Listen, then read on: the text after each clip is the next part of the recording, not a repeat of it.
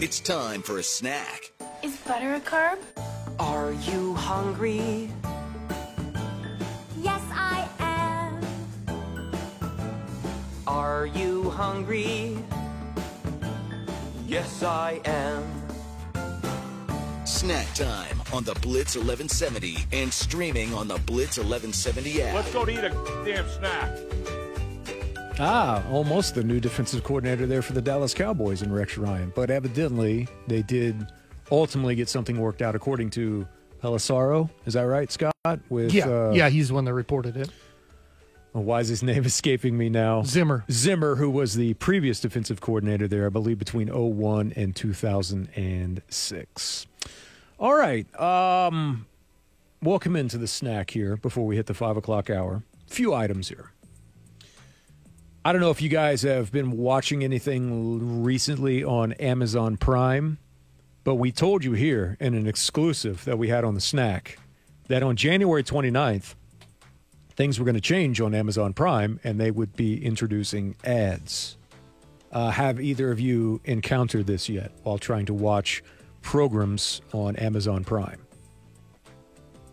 I don't think I've watched anything on Prime. Yeah, I haven't either. I've Okay. watched a few things on Netflix, but that was it. We were watching something, I believe, Friday evening when we encountered ad, which there were, I think, a few questions within the household as to why this is happening when you already pay this certain amount for the service in general. Why would you need to pay more? Well, it's not the only one that had questions, because we have ourselves a class action lawsuit from the subscribers of Amazon.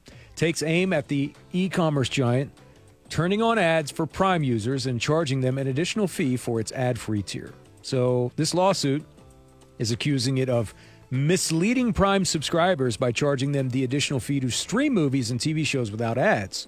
The proposed class action lawsuit filed Friday in California claims breach of contract and violations of state consumer protection laws on behalf of users who saw their terms of their subscription with Amazon change when it pivoted to making its ad tier the default for its over 100 million subscribers.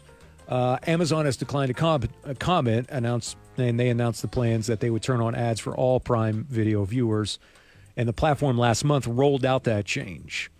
What they want is now they're asking you to pay an additional $2.99 per month to watch content without ads. It's just nickel and diming you. Nickel and diming you. Can't get enough. Last time, what is Jeff Bezos worth now? How much does Amazon produce in a year?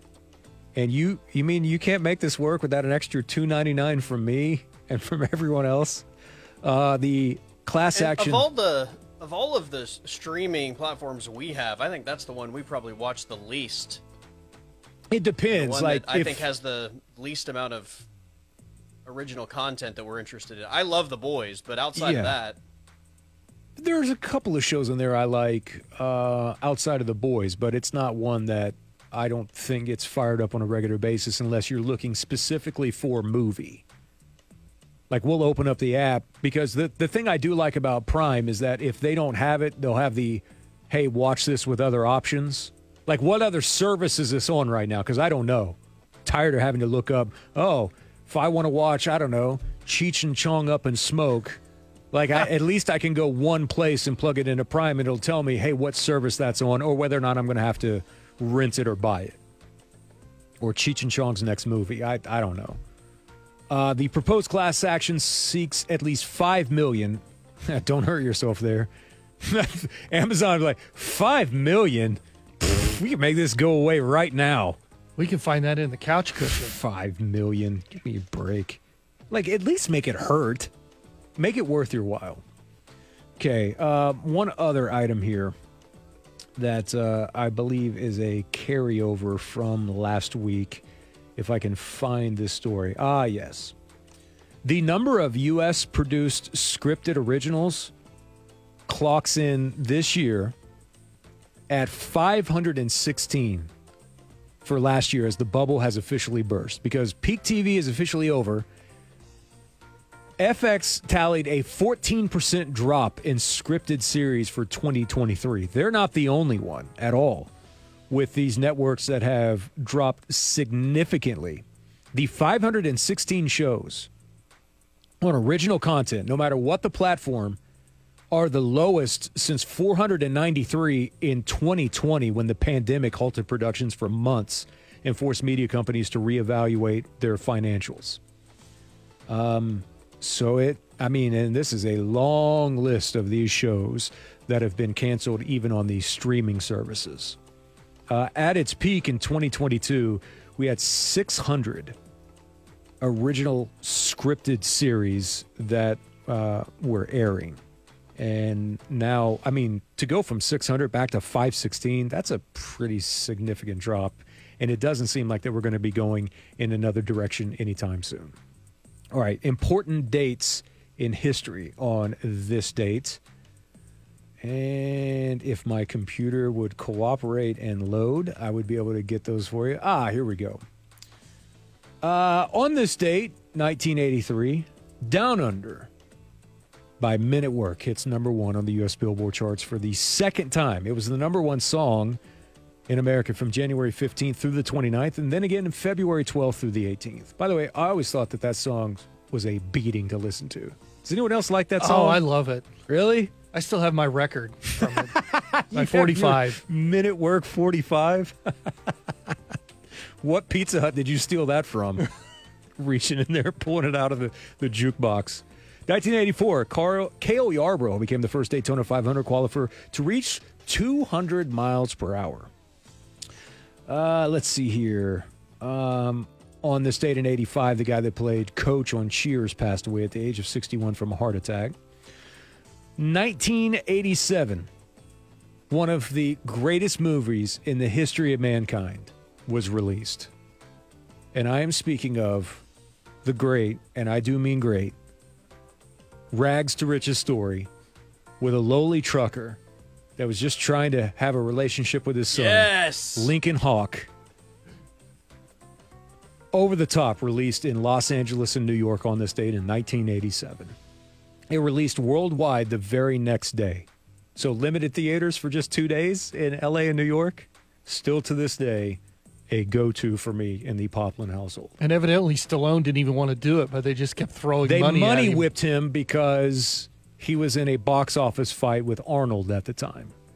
And the only reason he did it was because they did offer him a ton of money, and his brother also got to executive produce on a ton of music that was related to the project. That's the only reason.